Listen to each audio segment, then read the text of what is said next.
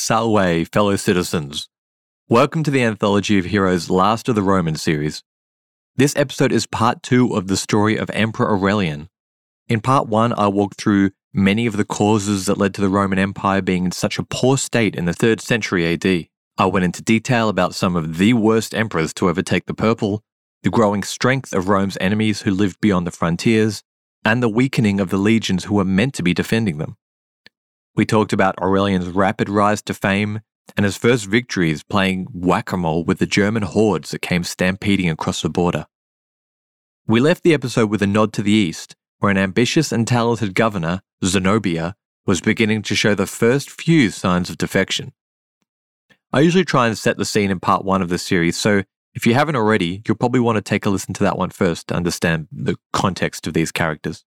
Before we start, I wanted to thank our patrons, Tom M., Claudia K., and Alex G.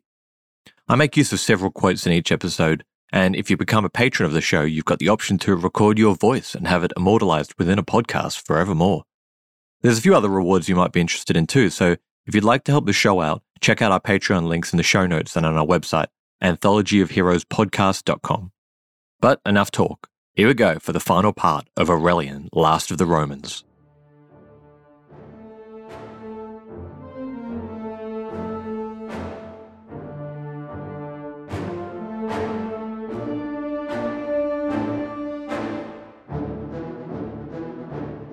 While preparing for his next campaign, Aurelian took a shot at fixing an issue that had been plaguing the empire for well over 200 years: inflation. The Romans didn't understand inflation to the extent that we do. Emperors who needed to raise cash quickly usually just minted more coins. When the precious metals, like silver, that were used to make the coins ran short, the government would simply reduce the amount of material in that coin, a process that we now call debasement.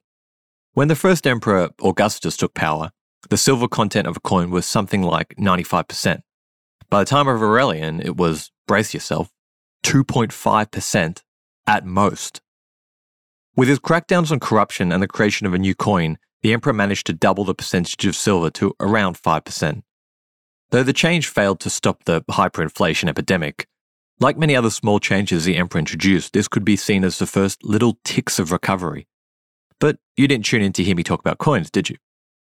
Back on the front line, Aurelian's army was on the move, making their way east after concerning reports of Zenobia's latest power play. But en route, they ran into a huge Gothic warband heading south to Greece to do some plundering. These guys couldn't have picked the worst time to go raiding. With his entire army fresh and ready, Aurelian attacked the warband. The unprepared Gothic host was shown no mercy. Sadly, we don't have too much information on this attack. It may be that the Romans suffered a defeat initially but rallied and beat them back. A couple of sources even go as far to state that the emperor followed them back north of the Danube River, an act rarely undertaken considering the dangers of unmapped territory. Dishing out a bit of payback, Aurelian sacked and despoiled any Gothic villages he came across. Women, children, animals, likely anything moving was put to the sword. There was to be no mercy under the callous new emperor. Whatever he did, it worked. According to one of the more reliable sources of the time, the Goths sat quietly and caused little trouble for the next few decades. The emperor's message to the tribes beyond the border was clear. The Empire of Rome is omnipotent. Its internal squabbles are its own. Know your standing or face the consequences. With the invaders well and truly vanquished, the army marched towards the east, towards Syria.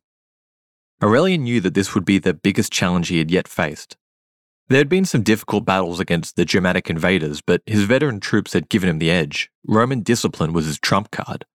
But Zenobia had legionnaires of her own, and mixed in with them was her fearsome cavalry, the cataphracti. Man and horse covered head to hoof in glittering coats of scaled armour. These elite troops wielded a 4-metre-long lance along with an array of other weapons. To stand against a charge of them was a terrifying prospect even for the most seasoned Roman units. As a reminder, Zenobia was a Syrian governor. Her late husband had been pushing the boundaries of autonomy further and further, even going as far as to call himself King of Kings. After his death, his wife, known for her ambition, intelligence and beauty, had taken over for him while waiting for their young son to come of age. From her rich capital, Palmyra, or Palmyra, she directed affairs of the Levant coast and of Roman Syria. At the start of Aurelian's rule, Zenobia had remained loyal, but continually she pushed the boundaries, minting coins with her own portrait on them and claiming all kinds of titles for her and her son. Few other provincial governors would dare anything like this, but Zenobia and her court were crafty. Instead of the usual big bang declaration of emperor or empress, they slowly pushed the envelope with weak Roman emperors, extracting more and more privileges from the central government, knowing that the Roman state was in no position to deny them.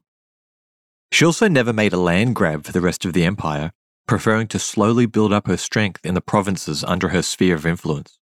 In modern terms, these were Egypt, Sudan, Upper Arabia, Jordan, Israel, most of Anatolian Turkey, and a little of Iran. A huge portion of the Roman Empire containing many of its richest provinces. I really wish I could spend more time on Zenobia, as she is, in her own right, fascinating. Hopefully I'll get a bonus episode on her sometime, but in the context of this episode, she's a particularly large thorn in the side of Aurelian. Anyway, perhaps hearing of his setbacks against the Germanic tribes, she had finally thrown off the facade. Aurelian's face disappeared from any coins minted in her lands, and in his place was Zenobia's face on one side and her son on the other, with the provocative titles Augusta and Augustus. It was on.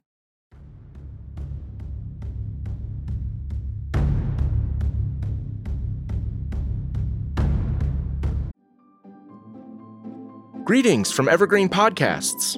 We're rolling out a listener survey and we want to hear from you. The information in the survey will help us gather statistics and in turn make our shows more appealing to advertisers. I know most people don't like ads, but this is one of the only ways our shows make money and help keep their lights on. We promise it will only take a few minutes, but the impact on our podcasts will be tremendous. As a token of our appreciation, we'll randomly select one lucky participant each month to win an exclusive merchandise package from Evergreen Podcasts. Head to evergreenpodcast.com/listenersurvey to help a show and possibly get some free stuff for doing so. We can't thank you enough for the support. Now back to the show. I'm Ken Harbaugh, host of the new Medal of Honor podcast from Evergreen Podcasts, brought to you in partnership with the National Medal of Honor Museum. In each 3-minute episode, we'll learn about a different service member who distinguished him or herself through an act of valor. We'll include stories from the Civil War to Iraq and Afghanistan, and from all branches of the military. We'll talk about service members who were overlooked for the medal at first due to their race or religion, and about those who were celebrated at the time. We'll hear stories of soldiers like Audie Murphy, future Hollywood star who mounted a burning tank to hold off German infantry in World War II.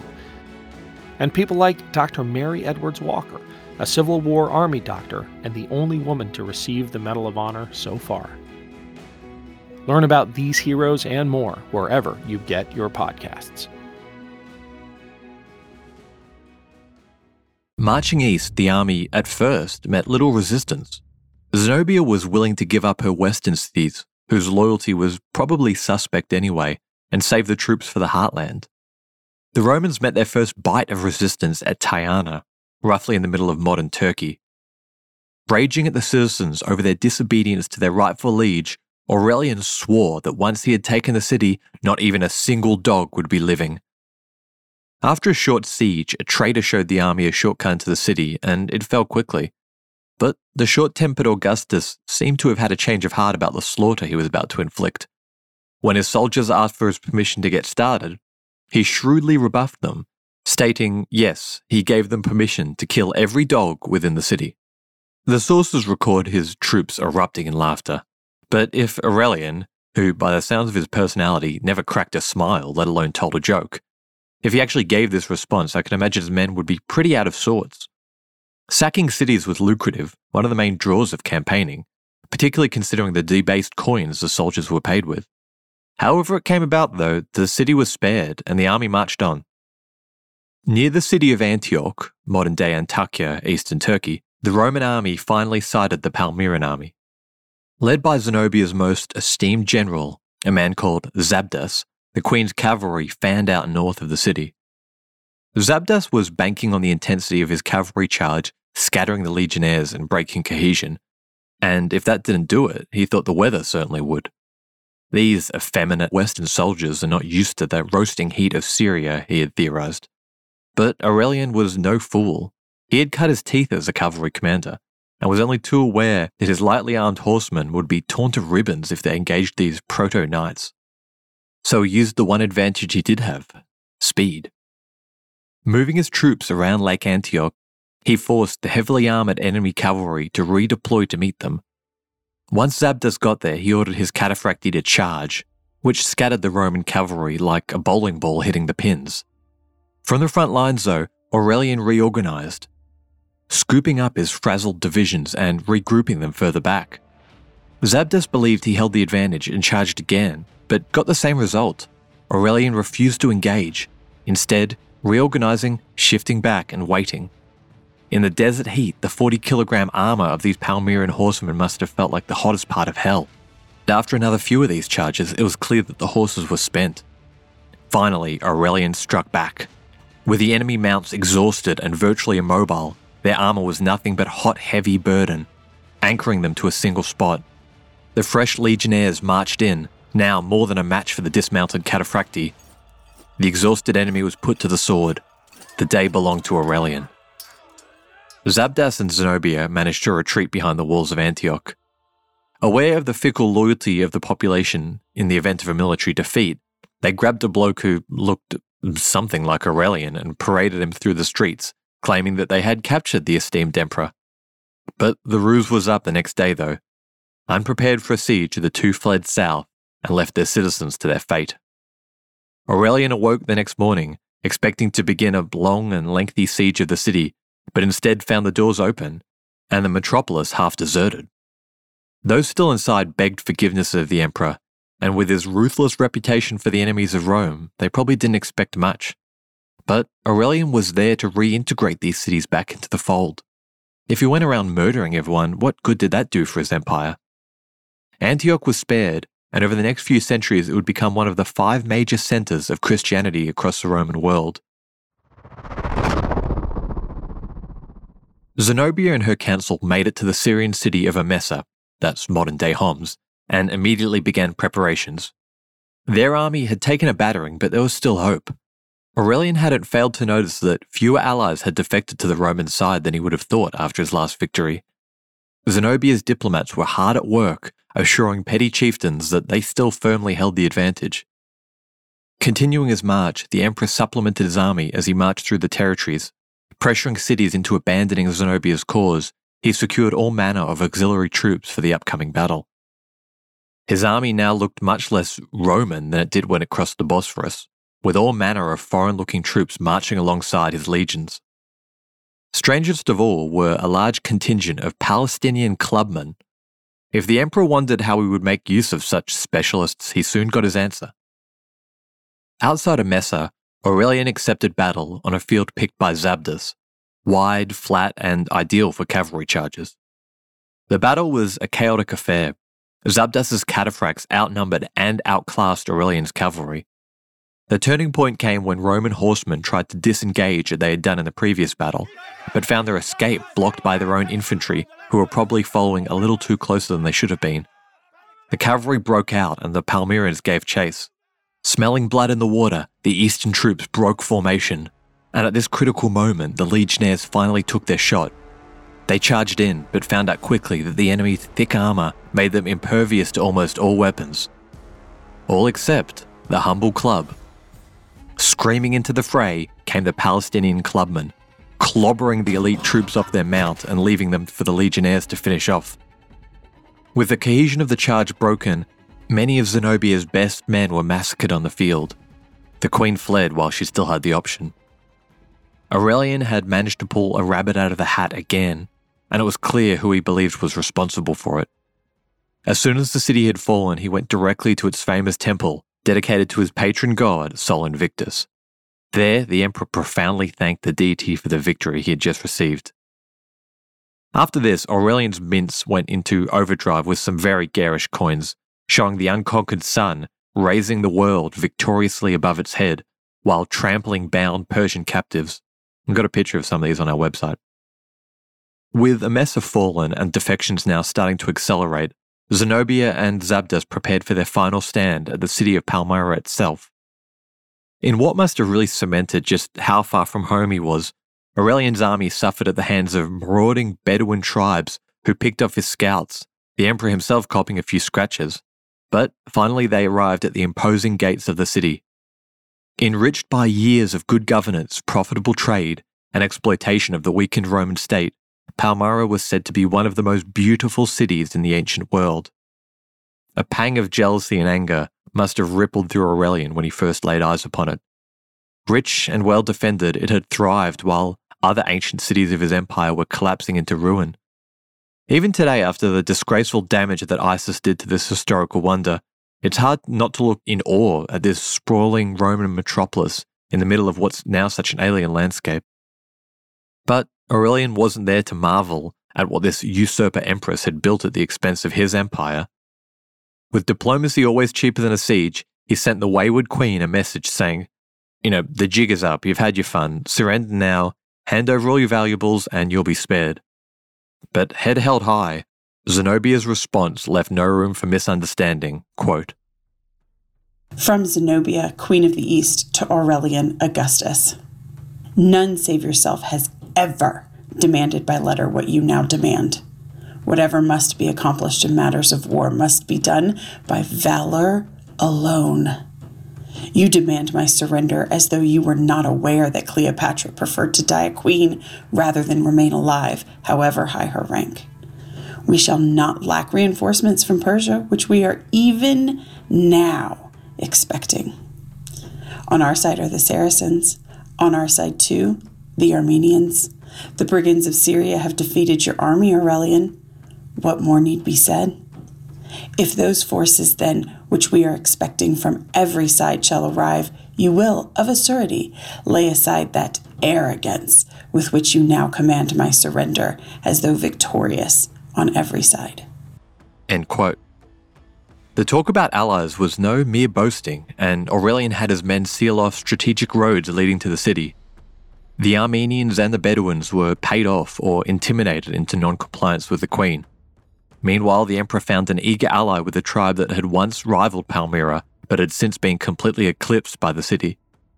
These acts virtually sealed the town's fate. Although the Palmyrans resisted for some time, the elders eventually reached out to Aurelian, ready to surrender. Looking back on her city, her Rome of the East, it must have been a mournful moment for the woman who had built it up into the great sprawling metropolis that it now was. There's a famous picture called Zenobia's Last Gaze or something like that. It shows the beautiful Eastern queen, covered in jewels and silken finery, looking miserably over a city, with smoke beginning to rise from the outskirts as the Roman army arrives. I'll put a picture of it on our Instagram and Patreon page. Even now, unable to let the dream die, Zenobia and what was left of her council head even further east.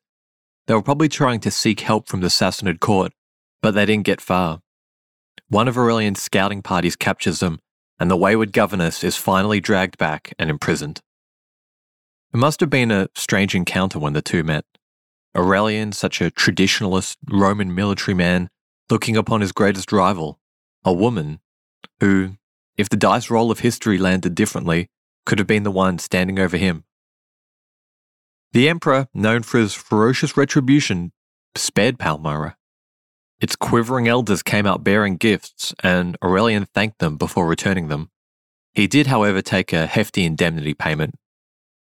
It seemed as if Palmyra would remain a pivotal part of the empire in the future, a stunning jewel of the East. But barely a year later, Aurelian's garrison would be murdered by the city's elite, who had clearly forgotten the rare clemency they had been shown and declared independence again. It didn't last long. In a fury, Aurelian dropped everything and returned. As the wise philosopher George W. Bush once said, "Fool me once, shame on you. If fool me, we can't get fooled again." This time, there was no mercy. The stone-faced emperor stood by as his men tore apart the proud city. Its defenders slaughtered to a man, the general population bankrupted or worse. With its fortifications burnt down, and all its fabulous riches carted off back to the west, the city was well and truly humbled, never again regaining the importance that it once held. Today, the ruins of it sit as an eerie reminder to the consequences of underestimating Rome. As for the Queen, she was taken prisoner and will return to her fate later on. It was no easy feat, but the East had been successfully reintegrated into the Roman fold, and the Emperor had Sol Invictus to thank for it.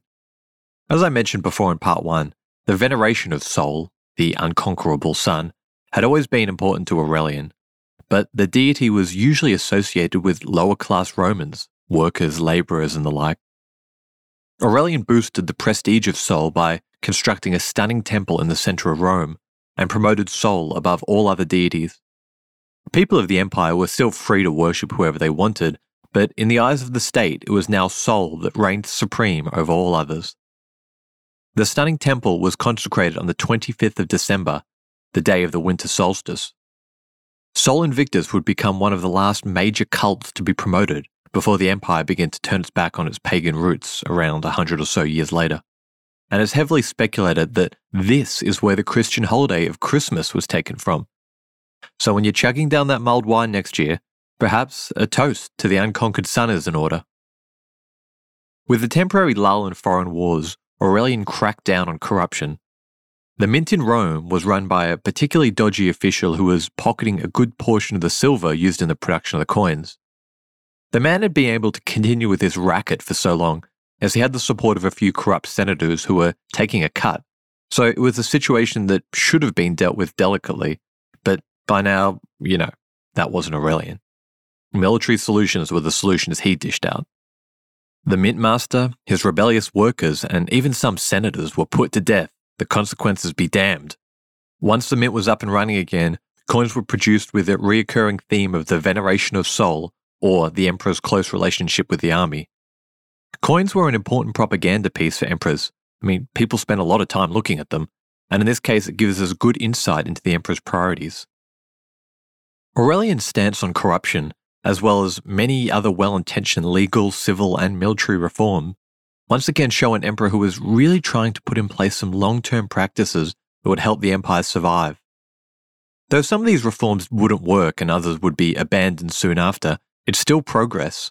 It's the first sign from an empire that had previously just been keeping its head above water and surviving from one day to the next. With the gears of reform being dusted off and slowly beginning to crank again, Aurelian turned his attention north to the other breakaway state, the so-called Gallic Empire. At this point in time, the state had been in existence for about 14 years. It had begun in a very similar way to Zenobia's state by a talented and popular general called Postumus. Postumus was a military commander stationed on the Rhine who had done an exceptional job at defending the border, with, not much help from the central government, which was in a really bad place at the time. The turning point came when he and his men defeated a large German raid who were returning from Italy heavy with loot and treasure. In the aftermath of the battle, Postumus started distributing the loot they had captured. After all, they had defeated the army, so the loot was theirs, right? Well, that wasn't how the emperor saw it. He demanded the loot be returned, and Postumus finally decided enough was enough and declared himself emperor. He reigned for about 9 years and, to be honest, did a fantastic job of it. You only need to look at the coins minted by him and compare them to the ones minted in the legitimate Roman Empire. The quality is miles apart, having a much higher silver concentration. I'll be putting some pictures of these on our website. They're really gorgeous little coins, real works of art.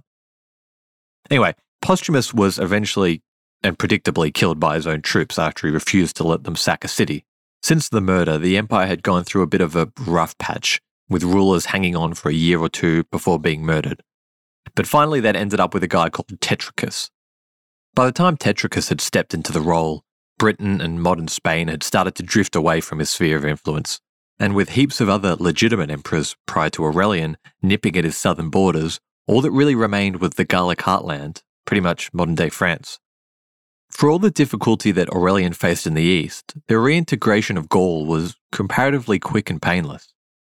It seemed that no one was more keen to abandon the stagnating realm than its own emperor, Tetricus himself. Aurelian mustered his army and marched north, and the two Roman armies lined up for battle, but almost instantly Tetricus and his staff defected to Aurelian. A couple of sources say that the defection actually occurred during the battle, but Aurelian's very lenient treatment of this usurper post-battle doesn't really support this. It seems likely that Tetricus was pressured to take the reins of power by his soldiers. Probably they would have killed him if he didn't. And it's likely he was as glad to be rid of his power as Aurelian was to take it back. There's so little hard evidence about this battle, but the only thing everyone seems to agree on is that it was bloody. If Tetricus did surrender at the offset, the rest of his army certainly didn't. The high casualties on both sides were a serious blow to Aurelian. Even if these men were the enemy today, tomorrow, once he'd retaken Gaul, he really, really needed them to guard the northern border. By annexing what was essentially a buffer state, Aurelian had solved one problem but created another. Maintaining the security of this border was now part of the responsibility of the Roman government. But disregarding these future concerns, Aurelian had done it. Against all odds, in just 4 years, he had managed to glue the fractured Roman Empire back together.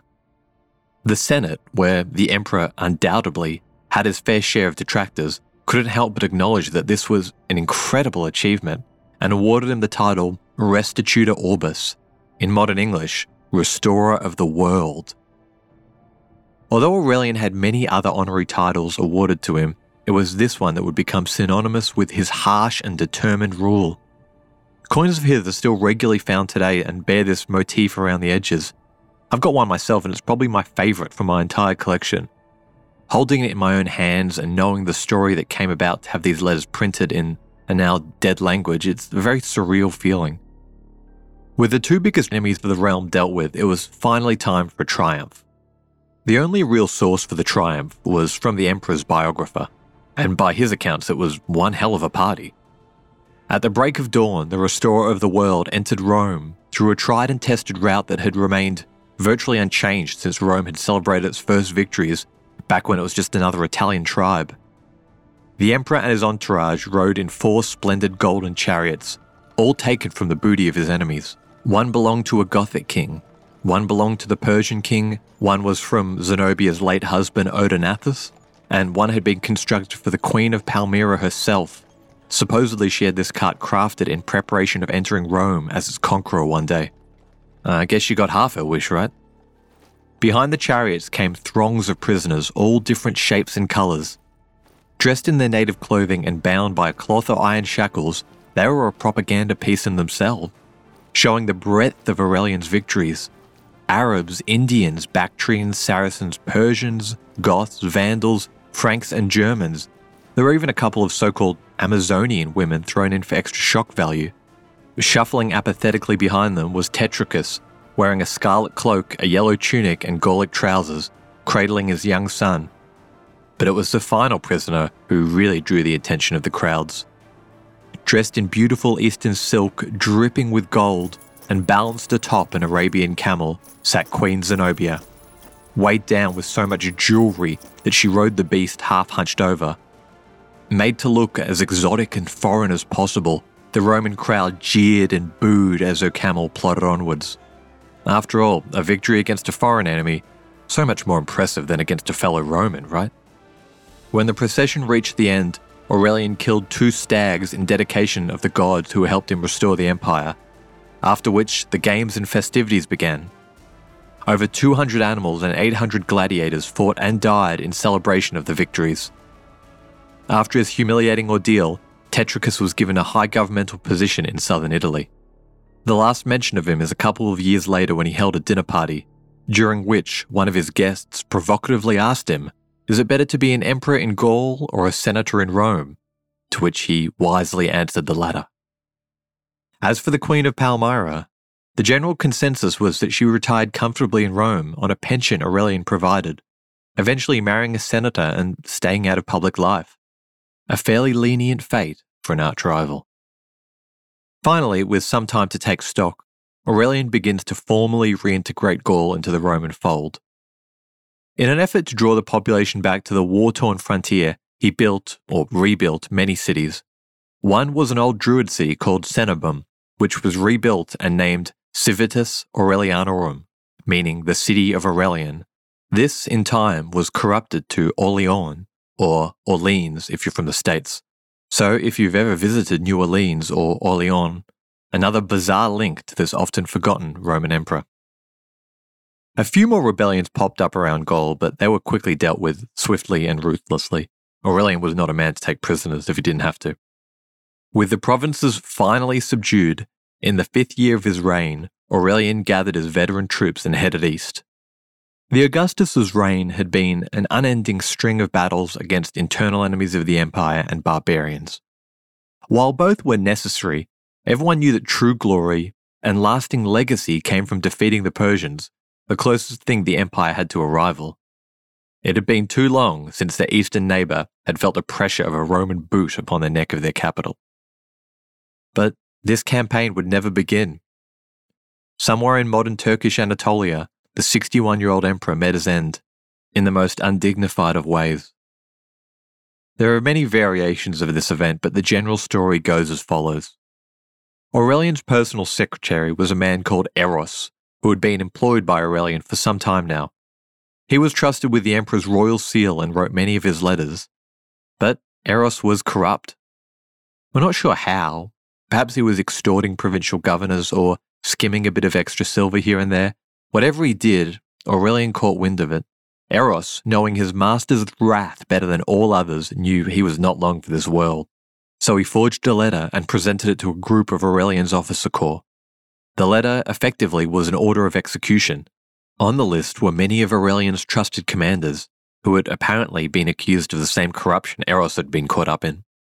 The secretary claimed that he was sharing the letter with them out of the goodness of his heart, knowing full well what their reaction was likely to be. Panicked, the men knew that they needed to get the jump on Aurelian first if they were to live. So, on that night, one of the duped legionary commanders snuck into the emperor's tent. And there, the restorer of the world, the man who had humbled Tetricus, Zenobia, and countless barbarian leaders, was stabbed to death by one of his trusted commanders. The affair was hastily put together. There was no thought as to what would happen next or how they would escape after. The men were quickly captured and executed. When Eros's role was made clear, he was impaled on a stake and left to be eaten alive by wild animals. The emperor was buried in what was apparently a stunning tomb near the site of the incident, the location of which has now been lost to history. Aurelian's death shocked the Roman world. Even though his reign had been fairly short, his list of accomplishments were long, especially considering the circumstances in which he achieved them. The Senate, though generally not his biggest fans, mourned for the dead emperor. 2 statues, one of gold and one of silver, were commissioned in his honour, the silver one being the only one that was ever completed. At the insistence of his men, the Senate also deified the emperor, adding him to the vast pantheon of Roman gods and goddesses. In the long annals of Roman history, Aurelian's legacy is an understated one. Speaking about the emperor's out-of-the-blue murder, the Roman chronicler Vopiscus states simply, quote, "So died Aurelian, an emperor who was necessary rather than good," end quote. The famous Roman historian Edward Gibbons echoes this sentiment, adding, quote, "He died regretted by the army, detested by the Senate, but universally acknowledged as a warlike and fortunate prince, the useful though severe reformer of a degenerate state," end quote. This harshness, this brutality became the trademark and lasting memory of Aurelian. Even so, it almost seemed like no matter how much his contemporaries or the Senate wanted to hate him for it, they just can't. There exists this reluctant acceptance that a man of this caliber was what was needed at the time. Someone who was not afraid to be the guy that made the point to tackle systemic corruption or to directly confront the breakaway states that were inching closer and closer to outright independence. Aurelian was no great reformer. He didn't much alter the way the bureaucracy worked or mandate a new religion. Instead, he set his targets on fixing the empire, bringing things back to the standard that had been 100 years ago. And to this, he did an admirable job. For him, nothing was too big of a task. No senator was too untouchable, no province too distant. Rome's power in the past had been absolute, and he did everything to try and prove that was still the case. Would Rome have still carried on if the dice roll of fate had given them a different emperor? Yes. But who can say whether the realm would still have included Gaul or Syria? Who's to say how much power would have extended past the Italian Alps? After his death, the empire would be graced with another ruler, very similar to Aurelian in terms of temperament and focus. In fact, he was one of Aurelian's finest officers, a guy named Probus. The combined stability brought about by these two military men meant that 9 years later, another emperor called Diocletian had the breathing space he needed to enact sweeping reforms that revolutionized how the empire functioned. Slowly but surely it began to recover.